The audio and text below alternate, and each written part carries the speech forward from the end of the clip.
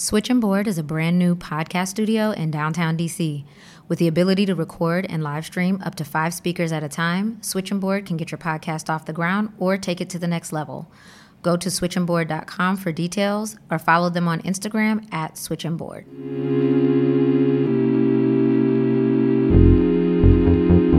Hello, and welcome to Fish Food, a podcast from Little Fish Accounting. I am your host, Keela Hill Treywick, and today we are going to talk about a topic that comes up quite a bit on and offline for me, and that is LLCs. Many small business owners have questions about how to start an LLC, what it means to be taxed as an LLC, and how different decisions about business entity type based from an LLC impact how they prepare and file tax returns in the future. So let's get started with our vocabulary words. The first one is obvious, LLC. An LLC stands for a limited liability company. And really an LLC is a legal entity organized under state law, and it provides liability protection to its owners. This means that owners risk only their investment in the business, and their personal assets are not at risk if the business were to come under fire or be sued later on. The second one is kind of a vocabulary word, but really just a distinction to be made. There are single-member LLCs and multi-member LLCs. A single-member LLC is what it sounds like. It's one person, and that's going to be taxed as a sole proprietor. And the default for a multi-member LLC, unless otherwise indicated, is to be taxed as a partnership. The reason that we make this distinction leads to the next vocabulary word, which is disregarded entity. An LLC is not recognized as a business entity for federal tax purposes. This means that it's not separate from its owner. It doesn't file its own tax return, and we'll get into that in a bit. So let's get started. We're first going to dig into how you start an LLC. I am not a lawyer, but these are just kind of some basic things that you need to make sure that you take advantage of and take care of when you start your LLC to make sure that you're on the right side of the law when preparing this business entity. The first step is that you're going to go to the appropriate state agency and register your business. States vary in terms of what they require for this, but your kind of baseline order of business is to make sure that you're registered within that state, commonwealth, district, whatever, that you are allowed to perform business in that state based on the rules that they have put together. The next thing you want to do is create articles of organization. This document is similar to what we hear referred to as articles of incorporation for a corporation, and it outlines the initial statements required to form your LLC. Most states require this. You will also sometimes see this referred to as a certificate of organization or a certificate of formation, but just know it generally means the same thing. It is setting forth the terms by which you will follow to create your LLC. The third thing you want to make sure that you do is prepare an operating agreement. This is going to outline the business's financial and functional decisions, including all of your rules, regulations, policies, and procedures. The fourth one is something that probably you've already done before you got to the first step, and that is to determine who the member or members will be. So if you are a single member entity, you don't have anything else to do, it's just going to be you when we talk about ownership of the LLC and how everything gets handled. But if there are going to be multiple members, you want to make sure that their information is included in the legal documentation for your LLC and is reflecting each and every person that's a member of your LLC before you fully go into business. The last thing is not always required, but I highly recommend it, and that is to get an employer identification number. It's also known as your EIN or your federal employer identification number. It's a 9-digit number that's assigned by the IRS to business entities for identification. You can kind of think of it as your business's social security number. The reason that I recommend it is, one, it's free. It's easy to get. You go straight to the IRS website, sign up for it from there. They will send you a letter. Bang, you're done. And it can help you to do a lot of other things like setting up bank accounts, applying for grants, even setting up your W-9 to work as a contractor. Having that already in place is just one less thing you have to worry about later if you take care of it when you're forming the other documents for the business. So now let's talk about the taxability of LLCs. LLCs are pass-through entities. That means that the LLC itself is not taxed and does not file its own tax return. When we talk about pass-through, think of it in the sense that profit and loss are passed through to the member or members to report on their individual tax returns. This means that there is no payroll allowed for owners. If you think of it, that makes sense. All of the income is ending up flowing through to the people who own it, and so you can't pay yourself out of money that already belongs to you.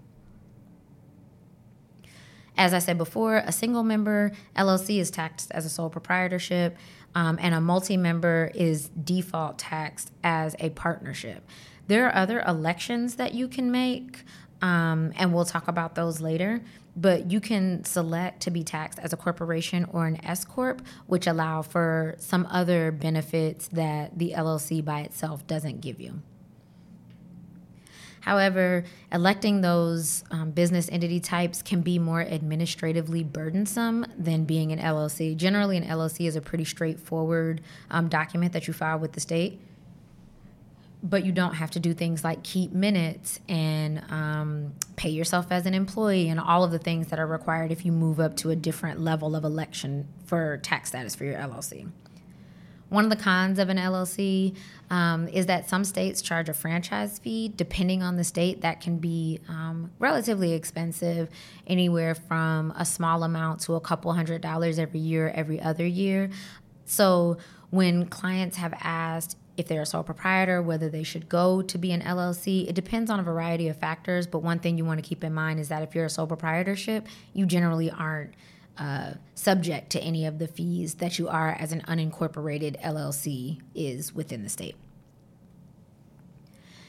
As we said before, the LLC doesn't have its own tax return, but it does have its own tax form. It's called the Schedule C, and I'll link to that in the show notes so that you can get a view of it, look it over, and kind of get familiar with it.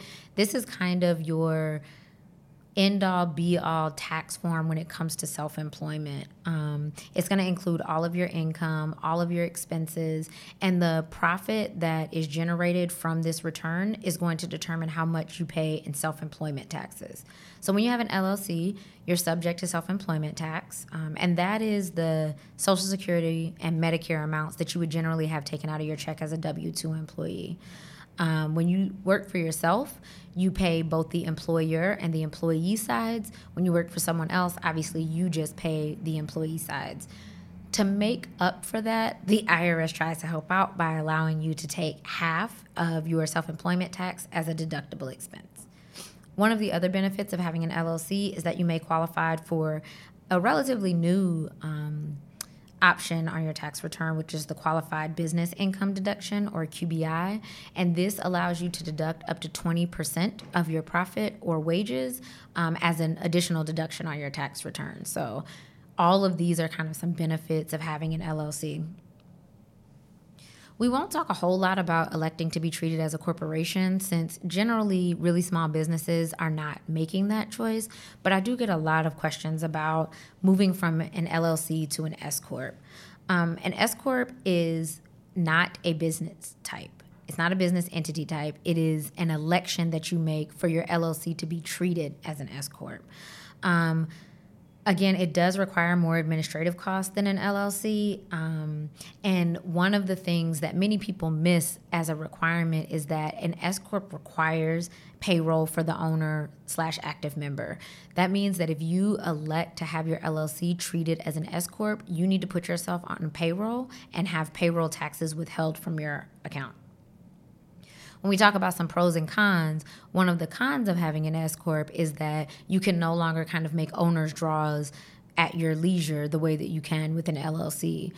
With the S Corp, you have to get your money out as either dividends or as wages. You can't just take the money out, because remember, because it's an S Corp, it's a separate entity from you. It has its own tax return. It still goes through pass-through taxation, so it's still passing through your individual tax return, but it still has its own return to be filed federally and state-wise. Your net profit from an S Corp may still qualify for the Qualified business income deduction. But because you're a W-2 employee, you can't deduct your business expenses. And so to make that clear, let's say that you incur some expenses that you pay out of pocket for the business. Remember that you're a W-2 employee now, and so you don't have a Schedule C. You are getting all of your income either through your W-2 or the K-1 that passes through the rest of the income, profit or loss, to your tax return. That sounds a bit confusing, but the real kind of distinction to be made is that you do have a separate tax return, but it's not self-employed. You're now an employee of your business. The business has a return that's passing through you, and then you have your own individual tax return. So there are some pros and cons on both sides. Obviously, you have some more flexibility when it comes to your LLC because it doesn't have its own return and is still yours. You don't have as many administrative items that you have to take care of, and you don't have to pay yourself when it comes to payroll. You can either pay yourself or not, and even when you're ready to pay yourself, it doesn't have to be necessarily a formal agreement. But an S corp is good for, say, legacy purposes. So one of the things to keep in mind is that an LLC dies with you. If you have set up an LLC and something happens to you, that LLC is null and void. With an S corp, you can carry that forward. So if you wanted your spouse or your child or somebody else to take over the business for you, that could move forward onto somebody else. One of the other kind of pros of having the S corp is that you don't have to pay self-employment tax because remember, you are a W-2 employee. One of the other pros of having an S corp is that you are not subject to self-employment tax. So remember, because you're a W-2 employee, you're getting payroll taxes taken out of your check to work for the company.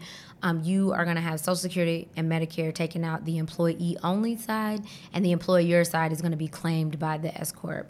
So this is one reason that some people prefer to have an S corp versus an LLC, because if they're going to pay themselves anyway, they can reduce the amount of self-employment tax that they are subject to.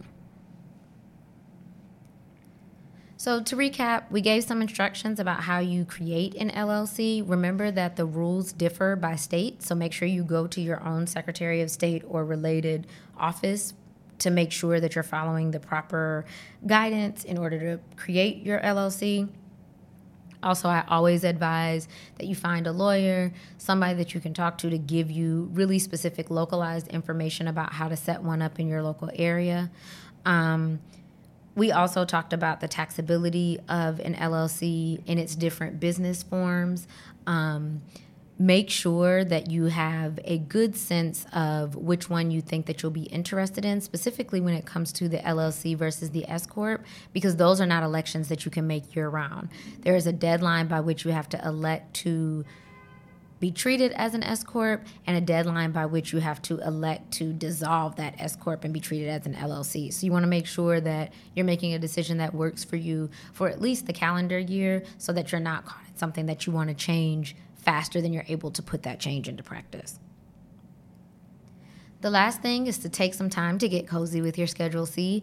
When you're a self-employed individual, your Schedule C is kind of where all of the other things that you've been doing throughout the year end up. In terms of your profit and loss statement, that is how your profit and loss statement gets translated to your tax returns. You want to make sure that you're comfortable with it, that you know where your income and expenses are showing up for your LLC, and understanding how they end up being taxed to you later on. Thank you for listening. If you want to find out more about Little Fish Accounting, please head to littlefishaccounting.com or check us out on Instagram at littlefishaccounting.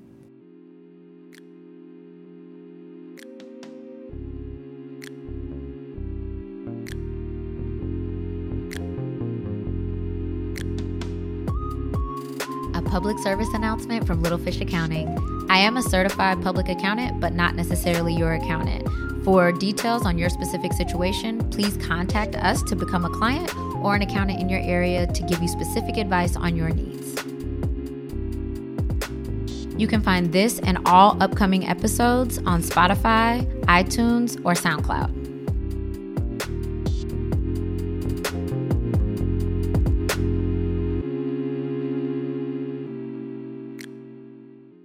Switch and board.